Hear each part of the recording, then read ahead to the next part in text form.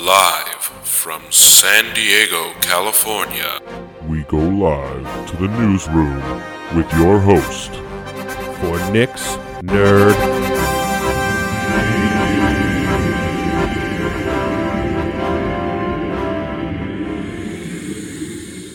Oh, chicka what, chicka yeah, chicka wah wah. Year 2, bitches. That's right, bruh.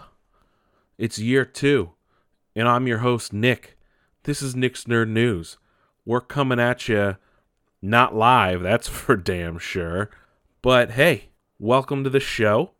As always, check us out on Facebook, Twitter, Instagram, Nick's Nerd News. Listen to us on iTunes, Google Play, Spotify. Or hey, just if you want all those fancy links all wrapped into one place, check out nicksnerdnews.com. where you find everything in one simple, tiny little place. Let's get this party started, if you will. Right? And before we really get things started, just want to let you guys know we're going to do a little different with Game of Thrones this week. Going to talk about last week and this week, just because with next week being the last episode, I don't want to get too far removed from everything. Granted, it's Game of Thrones. It will stay out in the universe for quite a while. I just don't want to lose out on hype, if you will. We're also going to talk about Detective Pikachu today. I did get to see that this weekend. Hope you guys all had a good Mother's Day. But let's get right to it, bruh. Chicka what? We're on a good one today, aren't we? Anyway, as we kind of hinted at last week, well, I didn't hint at, but Ubisoft did, Ghost Recon Breakpoint was announced. It will come to PlayStation 4 and Xbox One October 4th. You can pre-order it now. It will have several different versions available, as per all Ubisoft games, and it looks like it's going to be practically a direct sequel to Wildlands. So it looks like it's going to be taking place on an island, and you'll be separated from your normal team. You're playing as the main guy from Wildlands. I can't think of his name right now. And you're going up an interesting villain, actually played by Jon Bernthal, who I guess they recently added to Wildlands. I haven't played Wildlands in quite a bit. Maybe going to have to hop back in. Didn't really get to play a lot of the Year 2 stuff. But they recently added him. He's going to be the main villain of Breakpoint. And they announced some pre-order stuff. So if you pre-order now, you'll have access to the beta, which is to be determined, a Hammer MK2 vehicle, a Sentinel MK2 heavy outfit, and a Valor assault rifle, whatever. I'm guessing those are important to the game. If you place your order with Best Buy, you'll get some other credit at launch. I don't know. Anyway, several different editions. There's the standard edition that comes with the base game. That's it. There's the Gold Edition, which comes with a base game, the Year 1 pass, and a steelbook. There's the Ultimate Edition, which is digital only. Comes with base game, Year 1 pass, off-road pack, bonus mission, survivor pack. And then the Wolves Collector's Edition, which is on Ubisoft's website alone. So everything in the previous 3 versions, but it also comes with a figurine, walker dog tag, and the soundtrack. Oh, and the steelbook, which isn't obviously in the basic or digital edition. The standard edition is $60, obviously. The gold edition is $100. Also comes with 3-day early access, 2 post-release DLCs, a launch mission, early unlock for 3 new classes, and Spec Ops Forces pack. The digital edition, so this off-road pack comes with a motorcycle, another vehicle, some vehicle skins, as well as, this is also in the Year 1 pass, so a special handgun, a knife, and some credits and boosters, I'm guessing, for some other things. And then the Ultimate Wolves Collector's Edition, like I said, comes with a steelbook, some other nifty gadgets here, as well as that statue. Looks like Jon Bernthal's character. And lithographs, so some art, a waterproof map. That's pretty cool. That launches October 4th. Can't wait. That's going to be real fun. I had a lot of fun, like I've said before, with Wildlands, so can't wait to see where that goes. But that's it. Big news for Sony fans. If you have PlayStation 4, you finally have access to EA Access. At least you will pretty soon. Finally coming to PS4, which has been available on Xbox One since 2014. The only downside to this version is you have to create a new account if you own both systems, so you can't use the same one you use for Xbox One, so that means paying twice. And there's no backwards compatibility on this one.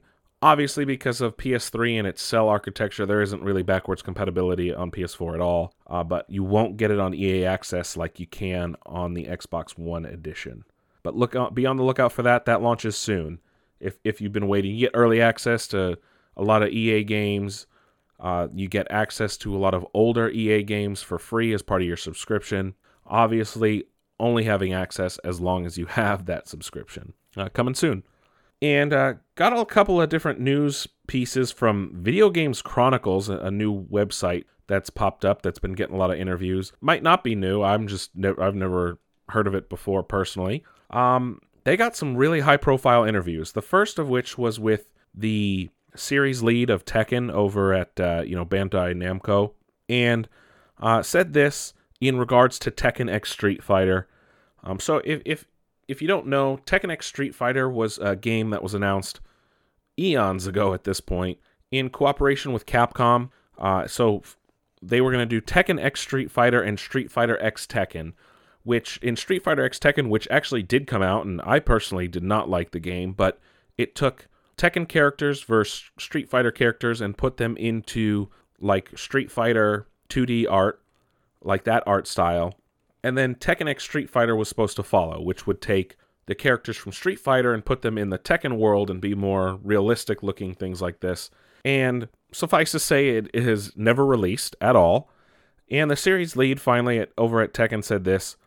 His name's Katsuhiro Harada. It's harder to justify release. While Tekken 7 is still doing so well, it's very successful as a service game, especially with all the DLC they've had and everything like that. So Tekken 7 must be doing very well. I mean, I have it. I love it. It's great. It's a great continuation of the series. But they must be doing hand over fist, especially because it came out in arcades as well, to them to have to be able to justify not making a Street Fighter game. Granted, Street Fighter has waned a bit in popularity in terms of fighting games. Don't get me wrong. I know it's at EVO and does well every year and things like this. I just know that Street Fighter is not as popular as it was when Street Fighter V came out a few years ago. Hence, you have Super Smash Bros. Ultimate, you have Mortal Kombat, you have a lot of other games that are taking up the fighting game space. So obviously, Street Fighter is not number one like it would have been maybe just a few years ago. So it must be doing really well. And Tekken, Tekken's in that space, occupies that space as well. So interesting to hear. Seems to me like Tekken X Street Fighter might never come out. Also, from Video Game Chronicles, Platinum Games, the game director over at Platinum Games, was being interviewed as well, and said fans should not direct all their anger at Microsoft in terms of the cancellation of Scalebound, which was a major loss for Xbox, was it a year and a half ago now or so? And he had to say this, both failed when it came to the project. We want to make sure that the publisher who gave us a chance to make a game in the first place isn't treated poorly. And granted, I understand this idea that both are to blame and maybe not everything should be directed at Microsoft.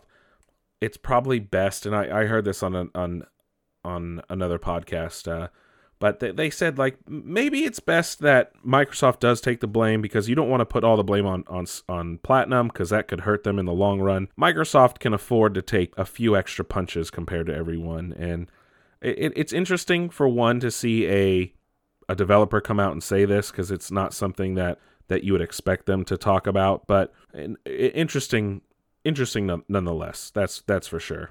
And I wonder if it will change opinions from other people in regards to that. I don't know. I don't think it will, but we don't know. We don't know what's going to happen from that. Sony also recently announced 2 new PSVR game bundles. The first one includes Blood and Truth and Everybody's Golf. The second of, obviously, and it's a games and a PSVR. I mean, I didn't think I had to clarify that. Just doing so just in case. And the next being Trover Saves the Universe and Five Nights at Freddy's. I don't understand what that game's appeal is, but I do understand the appeal of Trover Saves the Universe. It is from Justin Roiland, the co-creator of Rick and Morty, and has that blend of humor. So if you love Rick and Morty like me, you'd probably be interested in Trover Saves the Universe. That's also available not on VR. So if like you want to play it on like PC or shit like that, I'm pretty sure it's available. Actually, it is available. I've looked into it. I don't know what features you lose out on if you don't have VR, though. But anyway, if you love Rick and Morty, I would definitely play that game. With John Wick coming out this week, also got an announcement for John Wick Hex, a new strategy game that will be on the Epic Game Store and will come to console soon, but it's not much is known about it, no release date yet, but just be on the lookout for that if you're a fan of John Wick. And, speaking of EA, EA is planning to make changes to development and release strategy in the wake of Anthem's disappointment.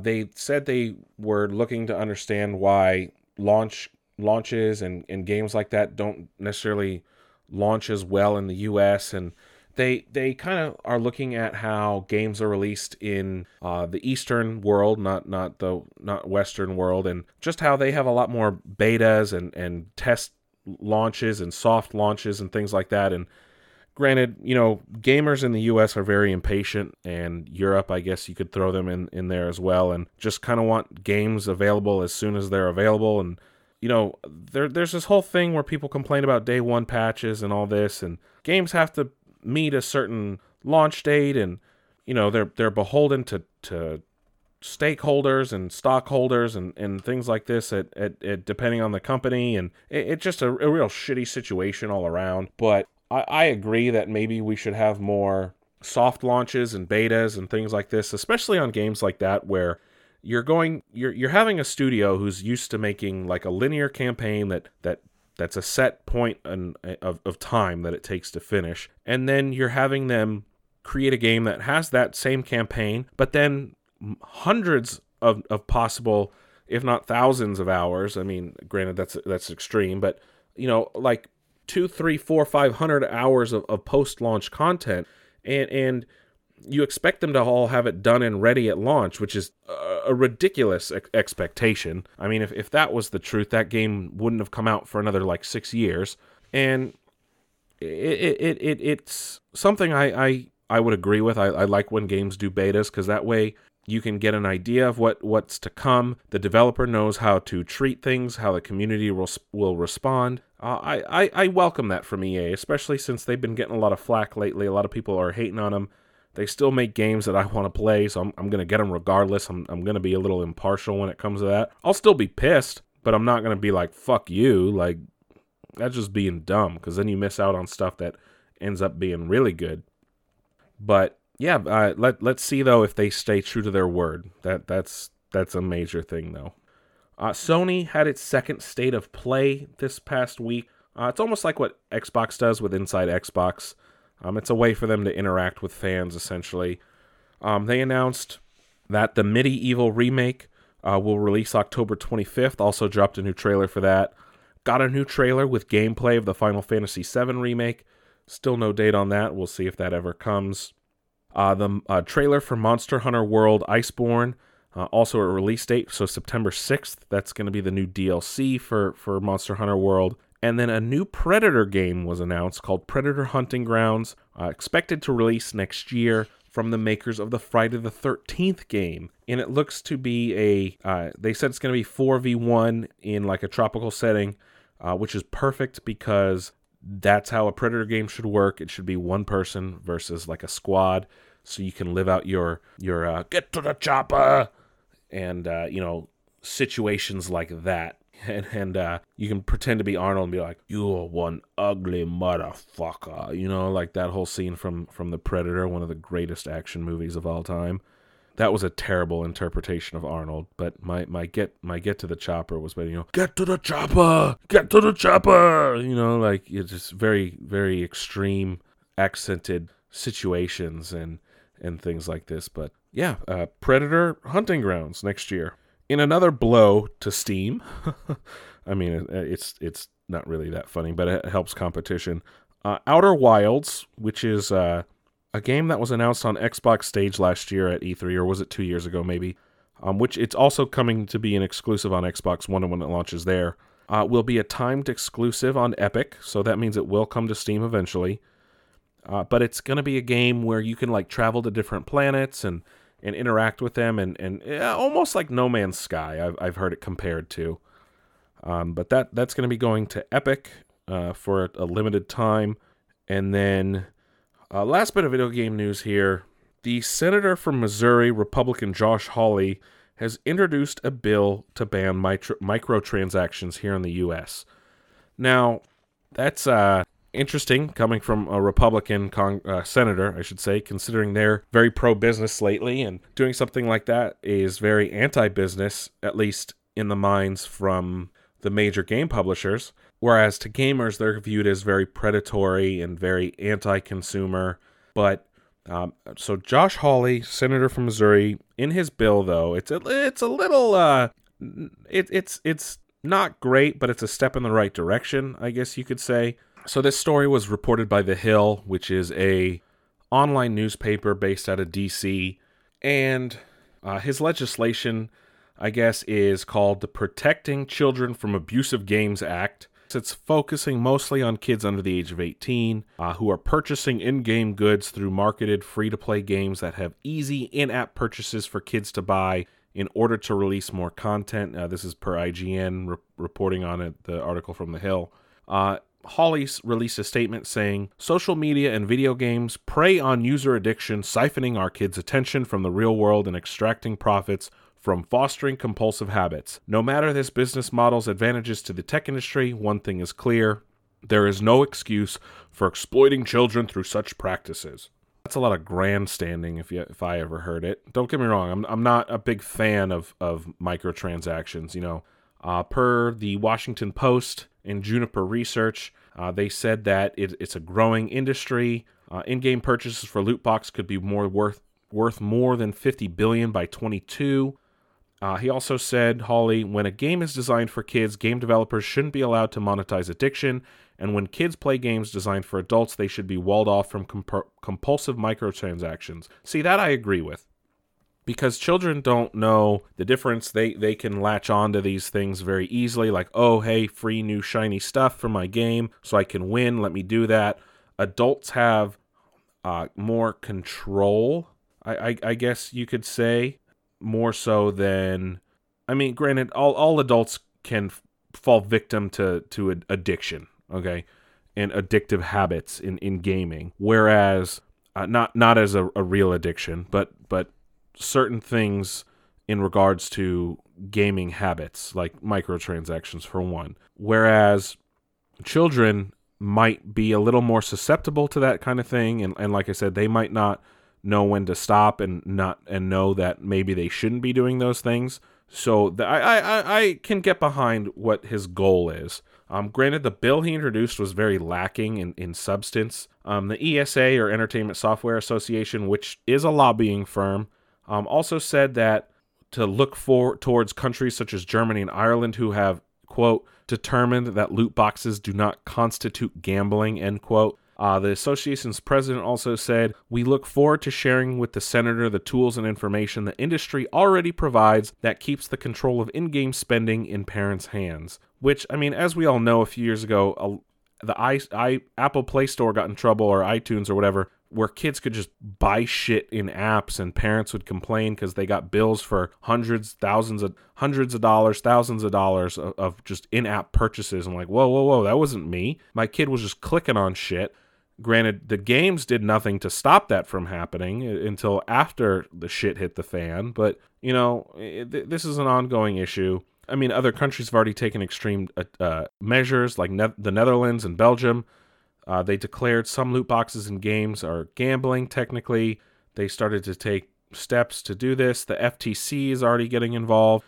And the ESRB, again, said, While there's an element of chance in these mechanics, the player is always guaranteed to receive in-game content, even if the player unfortunately receives something they don't want. We think of it as a similar principle to the collectible card games. Sometimes you'll open a pack and get a brand new holographic card you've had your eye on for a while, but other times you'll end up with a pack of cards you already have. Granted, I'm not even going to get into the deepness of like collectible cards and how that's in and of itself a larger issue and can lead to gambling and other things like this. But we have to realize that microtransactions are not always in that realm.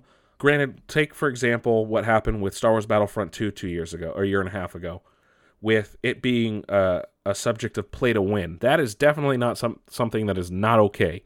Pay to win is not something that anyone wants. It's not fair to anyone by any means. You shouldn't be able to buy packs that give you an advantage over other players in a way that is not, it's not balanced right. It's not game breaking. I won't go that far, but it's not balanced. And if you have no balance in a game, it's not going to be fun for people. People aren't going to want to play, and they're going to like just not buy the game. So it's a bigger issue that needs to be addressed, and hopefully this will just spur the conversation and lead to some changes in the industry and from the consumer's view, and make everyone happy on every side.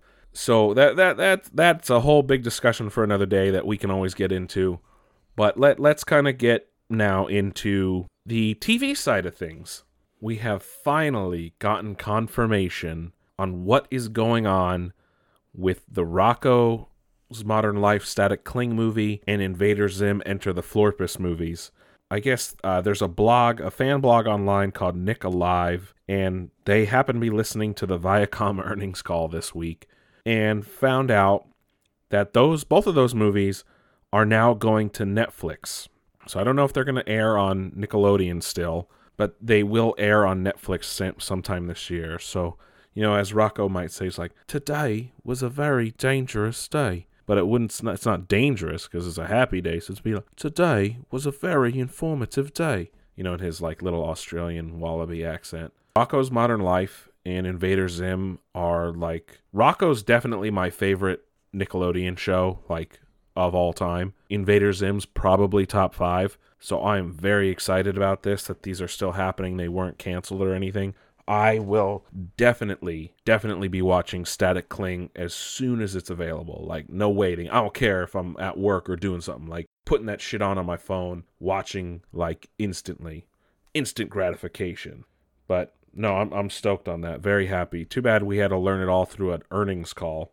HBO finally aired the trailer for the Watchmen show that they're doing, that I had high hopes for because I trust Damon Lindelof. Hell, The Leftovers was probably one of the greatest shows HBO's ever produced. Very underrated.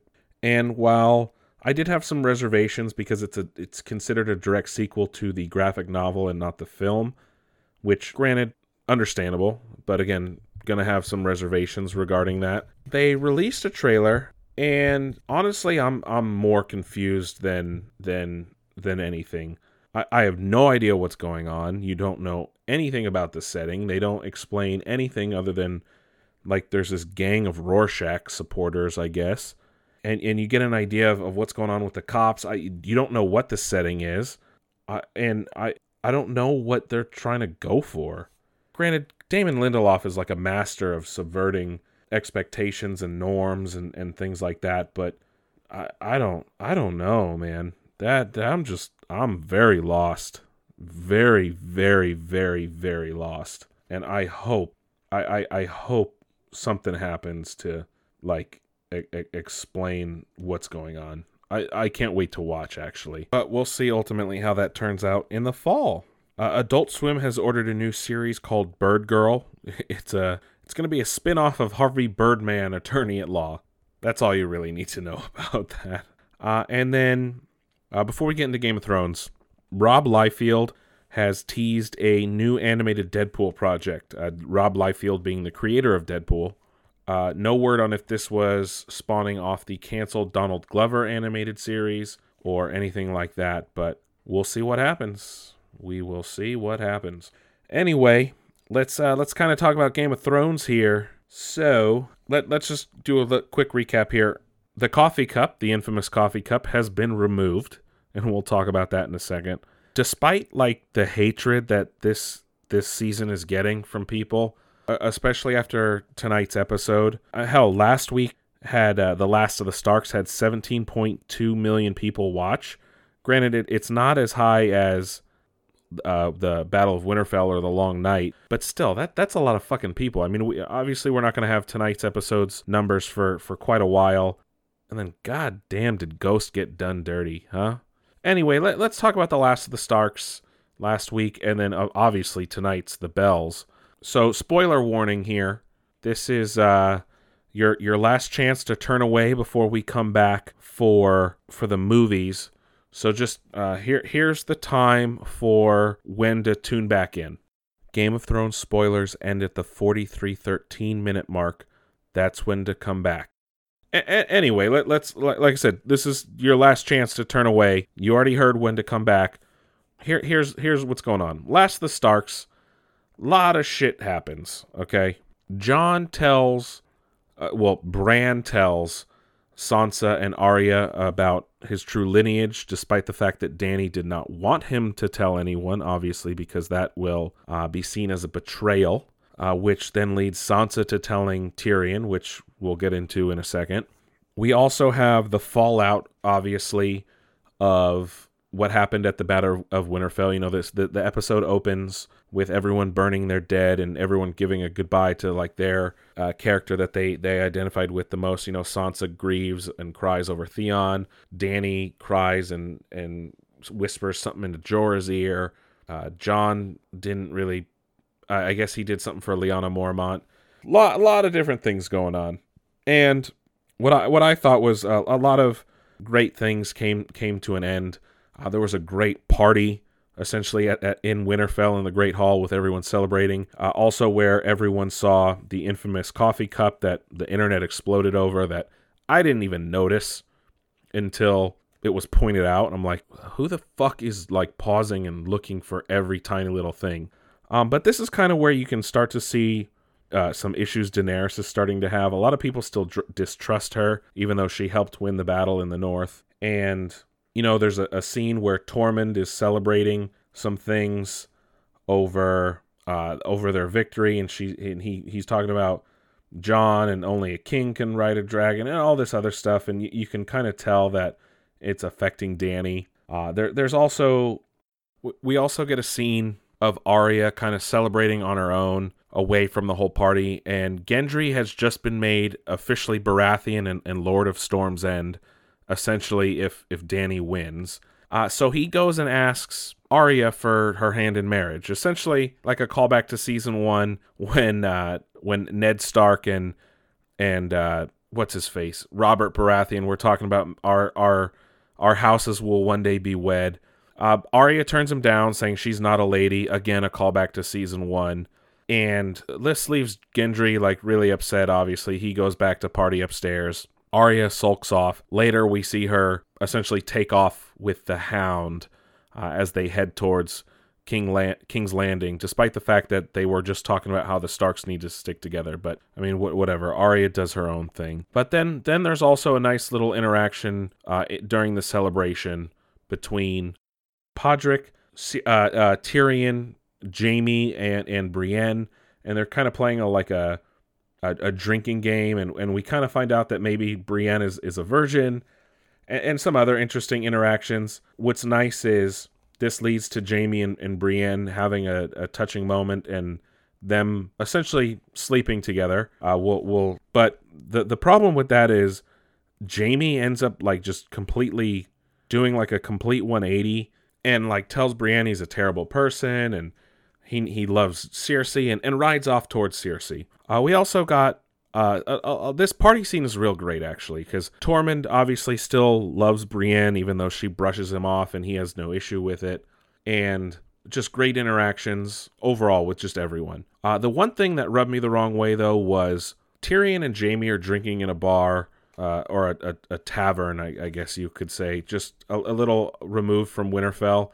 And this is when Bronn walks in, obviously have made it to the north, threatens to kill them, tells them what Cersei wanted him to do. And then they try to get him to not kill them, and he's like, I'll wait to see what the turnout is. Luckily, thank God, because Bronn is one of my favorite characters on the show, and I would have been pissed if they turned him into a villain like that. Obviously, we still don't know what's going on with him because he was not in tonight's episode. The other thing, though, so everyone leaves Winterfell to go back south because now they're going to deal with Cersei because she betrayed them all. And this is where a big oh fuck moment happens. And Rhaegal gets just fucking obliterated by Euron's Iron Fleet and his Scorpions or Ballistas. Like he just gets like wrecked by like 5 different bolts that are shot at him. Crashes into the sea. Dany flips out, takes off. Why the hell would you be riding your dragons around Dragonstone like that? Granted, I understand that you expect Dragonstone to be free and clear, but it's so close to King's Landing that you're risking a lot not paying attention to things. Especially after how Cersei likes to plot and things like this. So then Dany starts to go back to Dragonstone, and the Iron Fleet comes within eye shot of Dany's fleet.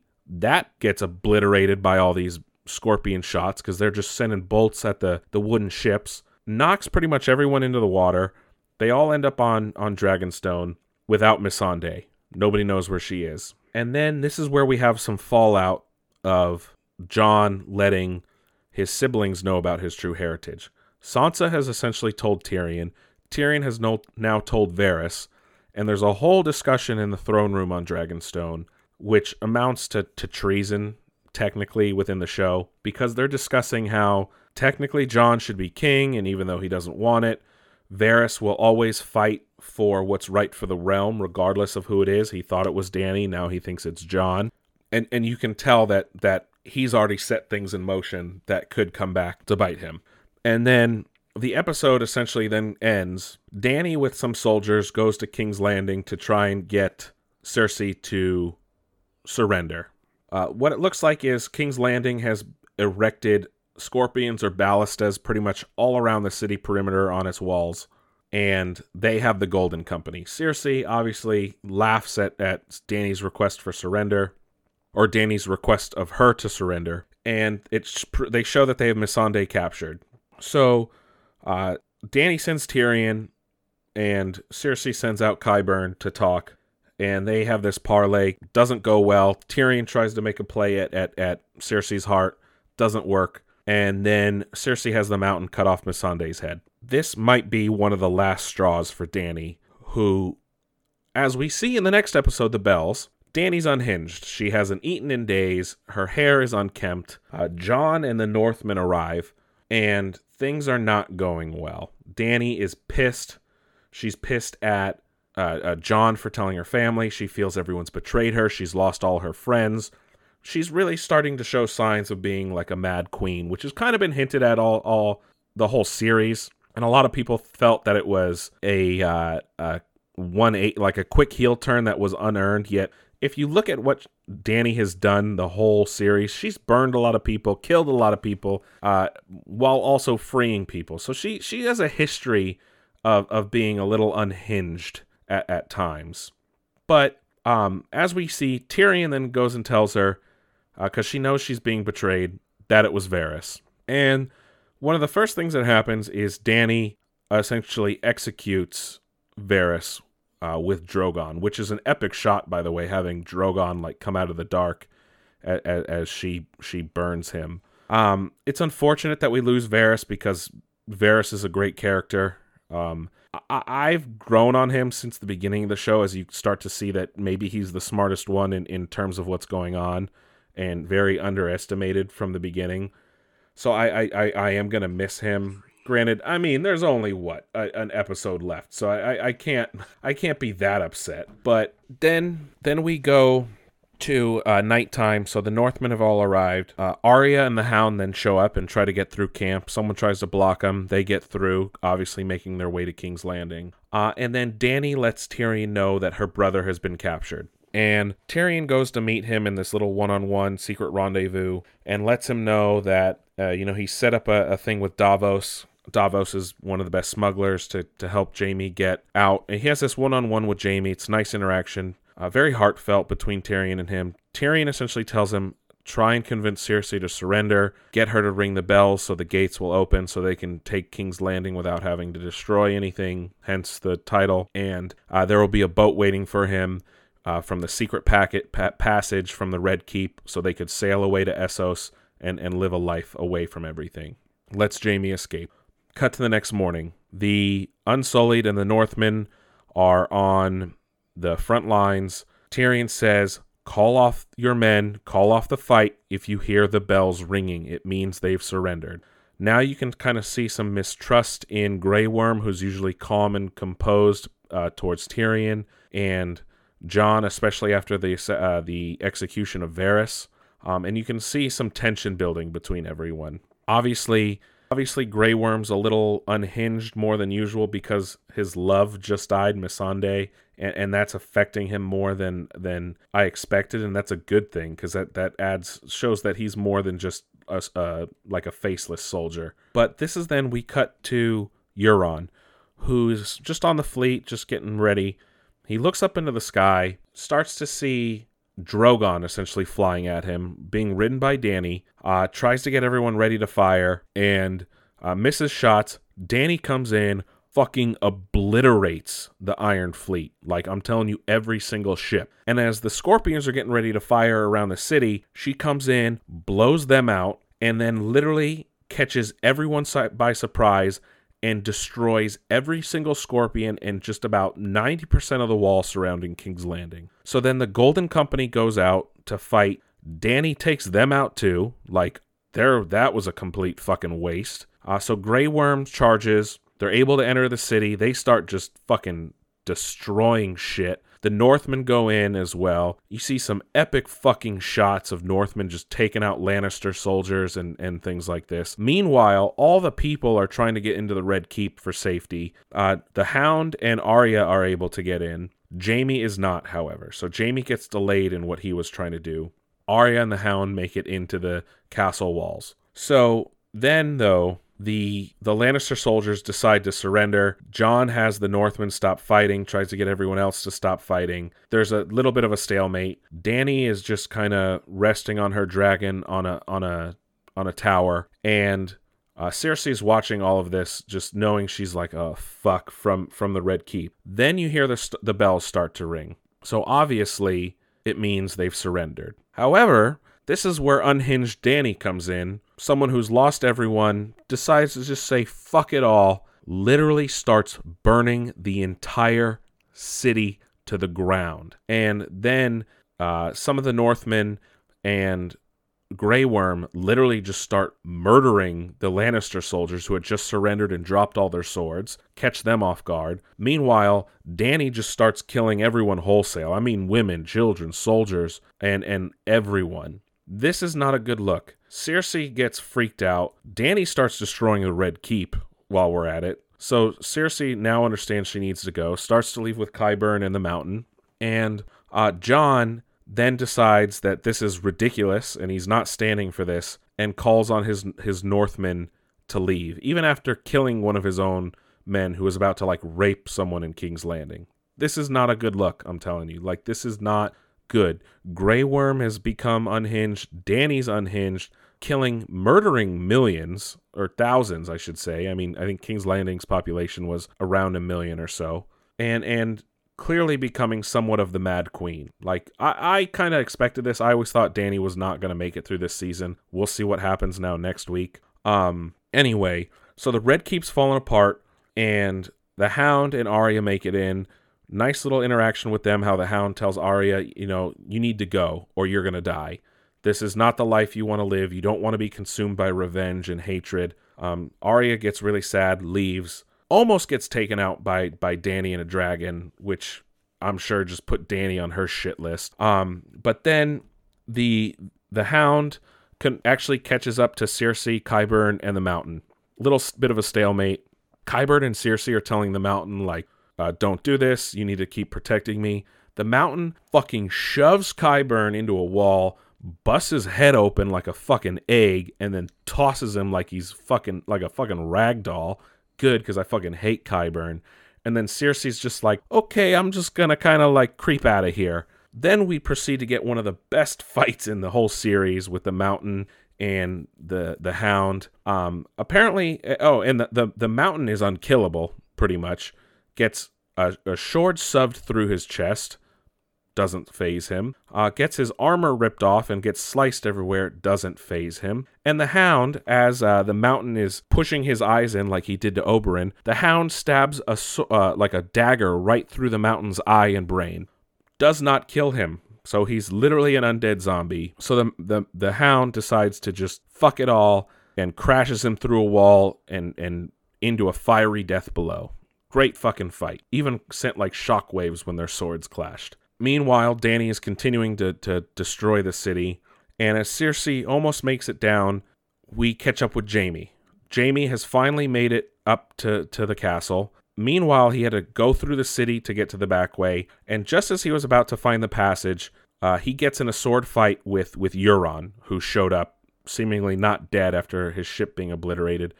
Him and Jaime essentially fight to like their last breath. Jaime stabs Euron through the heart. Euron has already stabbed Jaime in multiple places, might not survive. Jaime hobbles up. That's where he finds Cersei. As they're trying to escape through the lower passages, the castle just fucking crumbles on top of them. They're dead. Kind of a shitty way to go out. I get it, but I mean, I don't know. It's a little underwhelming in that regard.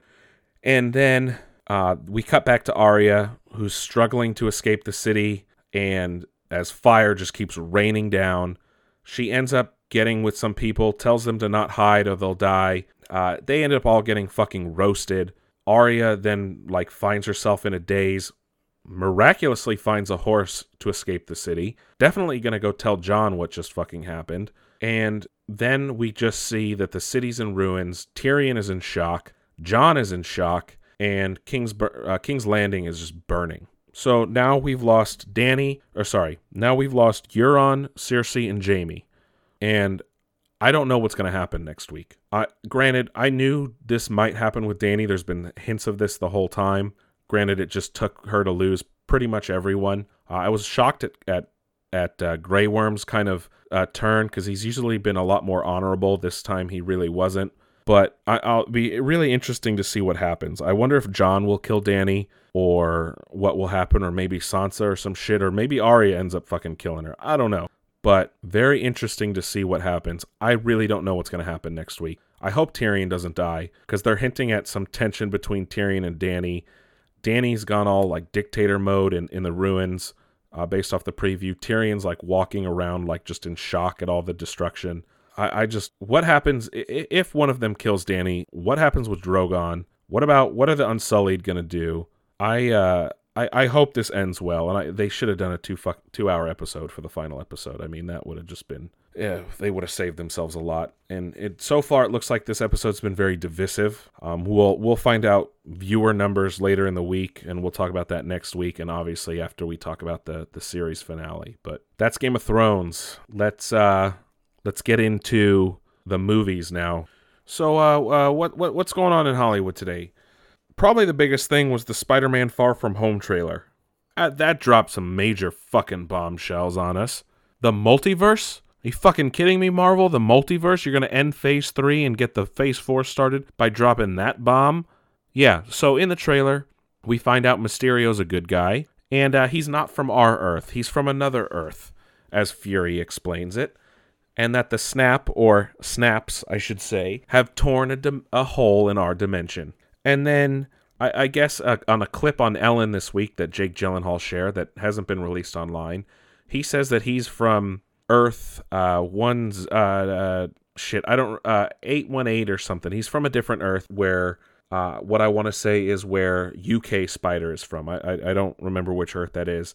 And I guess they mentioned that the main Earth is 616, which doesn't make any sense because that's the main comic Earth. There actually is an MCU Earth, which is 100009, if I'm not mistaken. I'm not as familiar with the Marvel multiverse, but that opens the doors to a lot of things. And technically, the Jake Johnson voiced Spider-Man in Into the Spider-Verse is Earth 616. So, I'm not even gonna dive into that whole thing. So yeah, the multiverse exists in the MCU now, and I guess also to explain why Ned and all of Peter's classmates are the same age despite being the 5-year time gap. Sorry, Endgame spoilers. I guess they were all snapped as well, as described by the Russos and the writers for Spider-Man Far From Home. So that makes sense. Sure, just some hand wave bullshit. But yeah, the multiverse.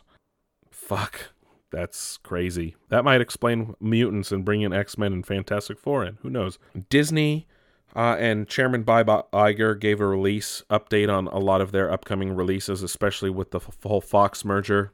New Mutants has not been canceled, but has been delayed to a year from now, so next April. So that movie will still come out. They also announced that the Bob's Burgers movies is still on plan for next July. So if you're a big Bob's Burgers fan, the movie's coming next year. Marvel Phase 4 news will be announced sometime later in the summer. They didn't want to really say anything just yet. Biggest news, though, came in relation to Star Wars and Avatar. So Star Wars will be taking a 3-year break, which we talked about recently, and I think that's a smart move for them. The next Star Wars movie will come out in 2022. The next will be 2024 and then 2026. They did confirm that first movie will be from the Game of Thrones creators Dan Weiss and David Benioff, or DB Weiss or Dan Weiss and David Benioff.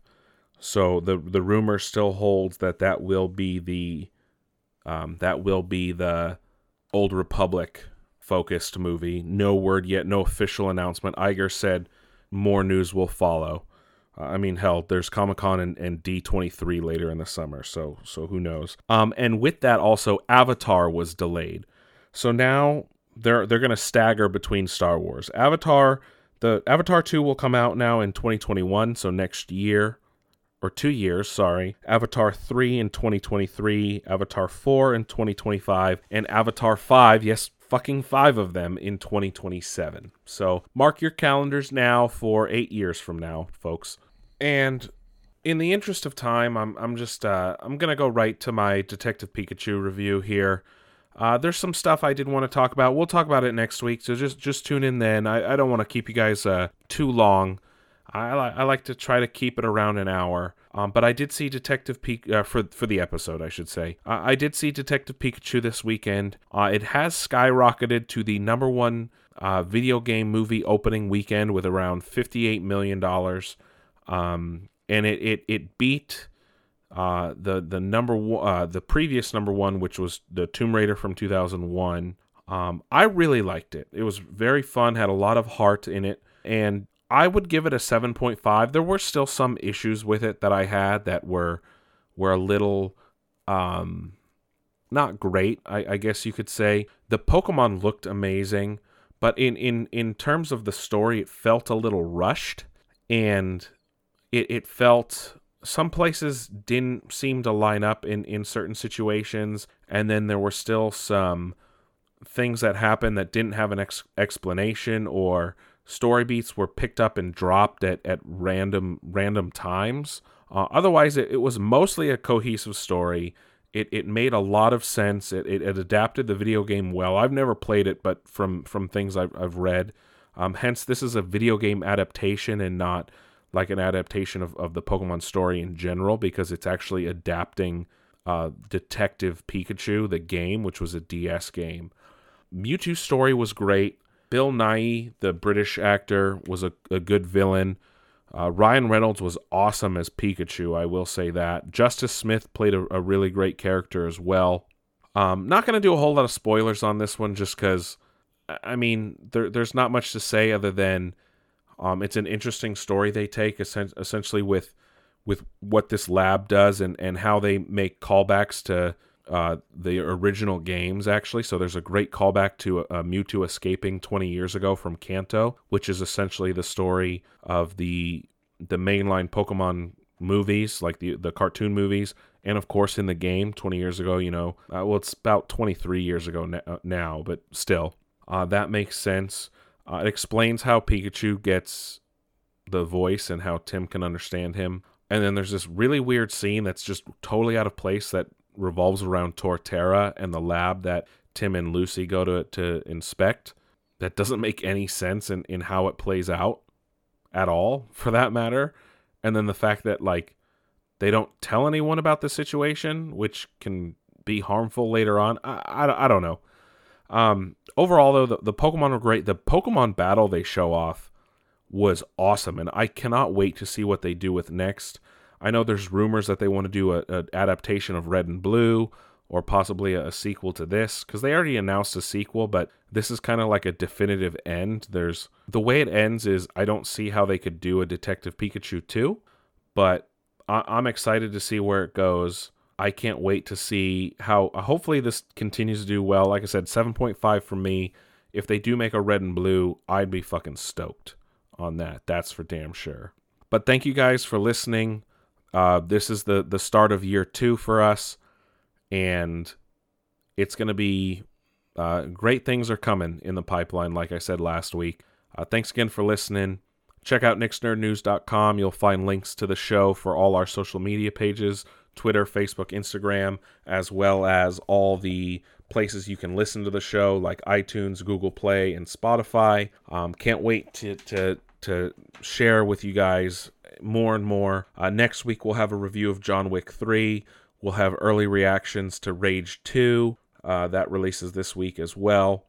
And of course, we'll be talking about Game of Thrones series finale. Maybe and Arrow and the Flash end this week too, and we'll see how that affects the Arrowverse moving forward. But that's it. Thank you guys for listening. As always, fuck the haters. You do you. Just follow your own path, right? You don't need to follow anyone else's. I will catch you guys on the flip side. Thanks for listening to Nick's Nerd News.